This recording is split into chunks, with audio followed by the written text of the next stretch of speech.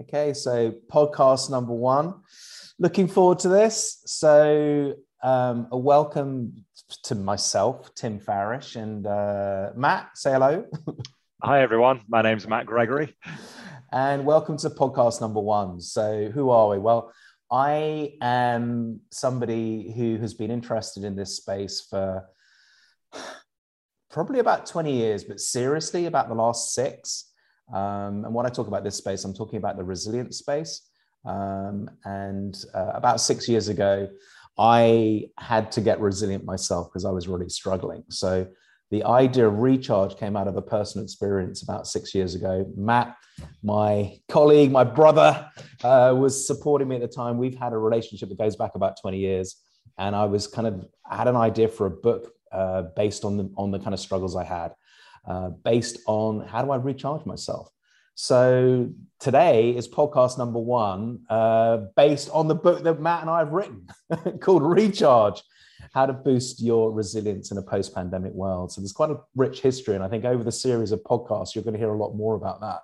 But for now, just because you don't really know an awful lot about me, I think let's sort of probably get into a bit of content. But before we do, Matt, why don't you say a little bit about you? I've given some rough context. A little bit about you and a bit about us, maybe, and why we're doing Recharge. Sure. So I've spent the last 30 years either working as an employee for large, typically global corporates, or consulting too. And one of the trends that I've seen and personally experienced, and which through our work together, I've seen you wrestling with, is just the growing level of pressure that people are grappling with, particularly leaders. And prior to the pandemic, what I saw was a lot of people in organizations were running hot. Add to that all of the turbulence and the newness of coping with what the pandemic threw up. And suddenly a lot of people were struggling. And the research, which I know you're going to be quoting later, shows that. And I've been struggling as well. So this isn't something I'm talking about as a commentator. This is something I'm personally experiencing. My family is experiencing, and it's a big deal for a lot of people. And that's the context of where the book came from. And it's talking directly to how leaders, professionals in organizations can navigate some of those quite significant challenges. And if you don't navigate them, it can have quite serious consequences, as I know you found, Tim. So that's a bit about me. I'm a Brit. I live just outside Birmingham in the UK. I'm working with a lot of global corporates, and in particular in this issue of how leaders and professionals can navigate just the increasing pressures they're facing at the moment. Yeah, no, thank you for the great context on that one. I mean, so I'm a Brit, but I don't live in the UK. I actually live in Scandinavia and have done now full time for about 6 years. And we're not going to be talking just from a British perspective. I think we're going to be talking certainly from a European international perspective, maybe even global. Yeah. Like Matt, I've been working in this space, and I'm talking about leadership and professional development for corporates for 20 years now. And particularly executive coaching. And I've been using the model we're going to be talking about quite a lot over the last 5 or 6 years too.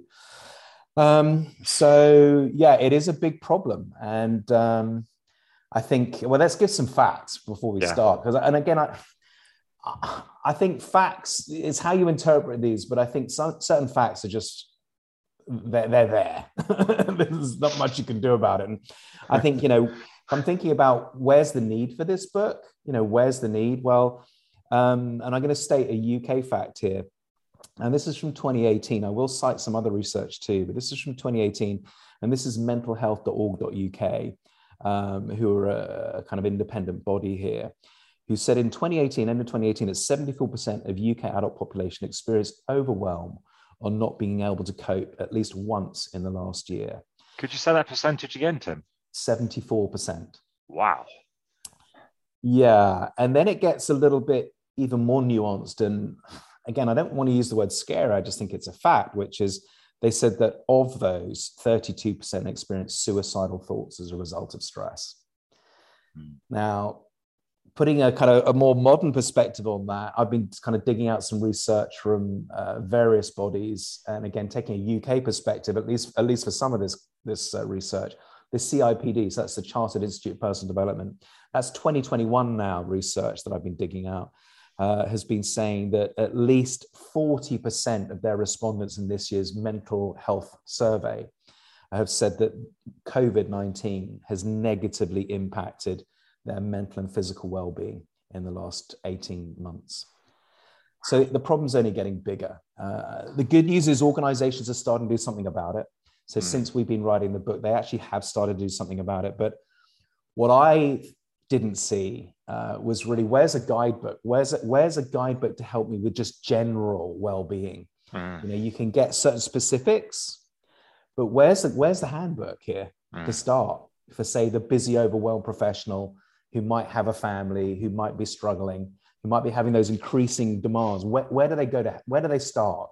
And that's where Recharge has come from.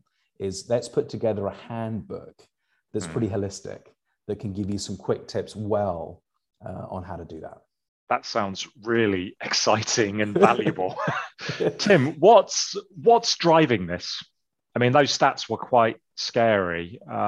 What are some of the dynamics or the pressures that are driving those quite scary stats?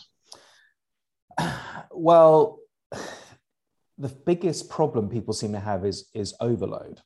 That actually the pressure of work stress, the amount of stuff to do, just keeps on increasing. It doesn't get any less. So the actual gravitational pressure of workload seems to be the biggest driver.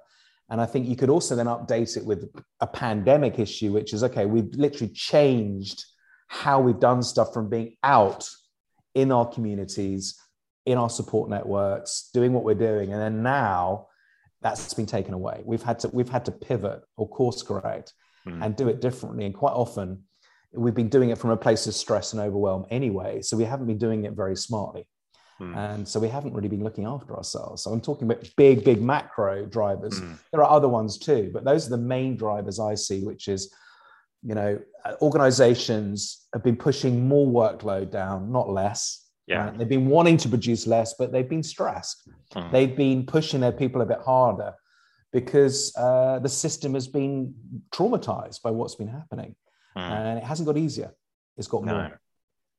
I mean, if I could add to that as well, one of the things I've seen as a consequence of that pressure you're describing and the pandemic is boundaries blurring a lot more than they have done previously.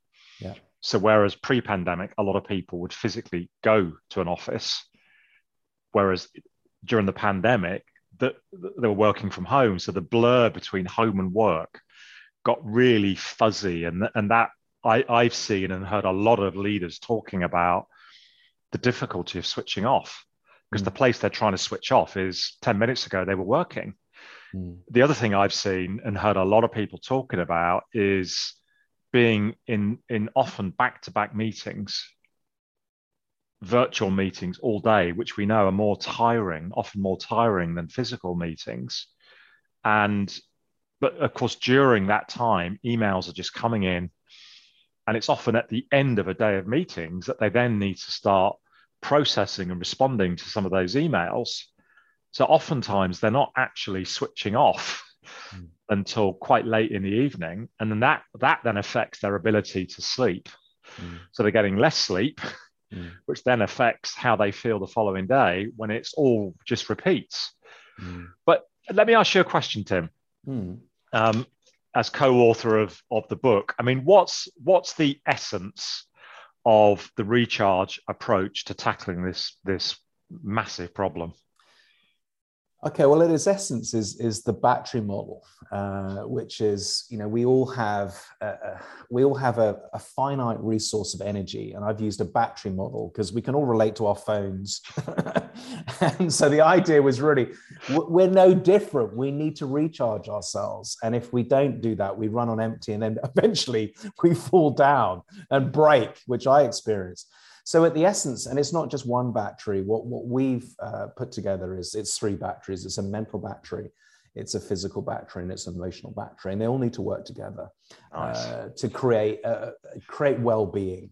So at its essence is the battery model that we can recharge ourselves in smart ways to energize ourselves to handle these changes and pressures. Tim, that battery metaphor really resonates for me.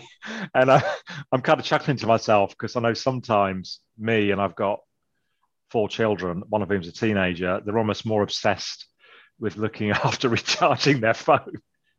And I'm guilty of that as well than I am myself, which is quite shocking when I think about it.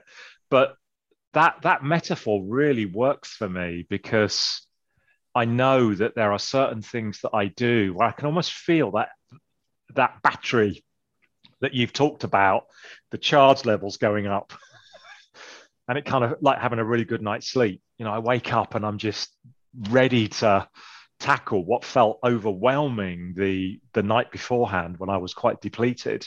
But let me ask you, as we start to draw this podcast, this introductory one, to a close, what are some of the, you know, if people are interested in this concept and they want to find out more, what can they do?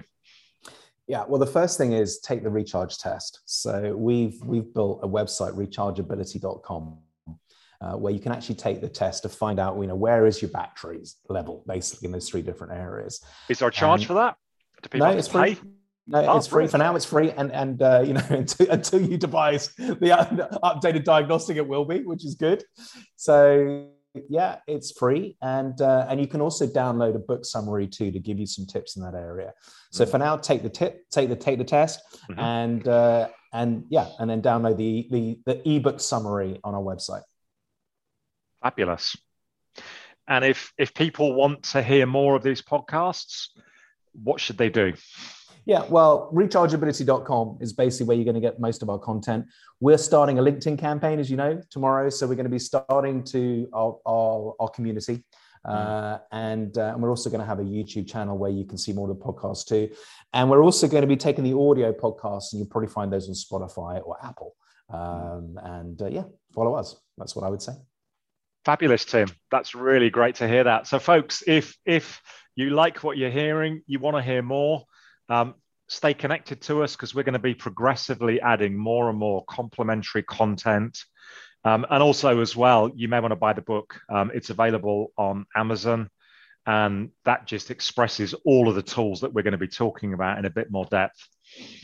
Yeah, no, on that note, I feel like people say podcast notes. We probably need to put those in. We will. With links to this stuff. So I'm realizing now we need to do that. So yeah, the link to the book, link to the things I've been mentioning is clearly something we need to do. But, you know, podcast number 1, I guess we'll figure this out as we go along. So folks, thanks so much for listening. I've been Matt. This has been Tim. And it's been great sharing with you.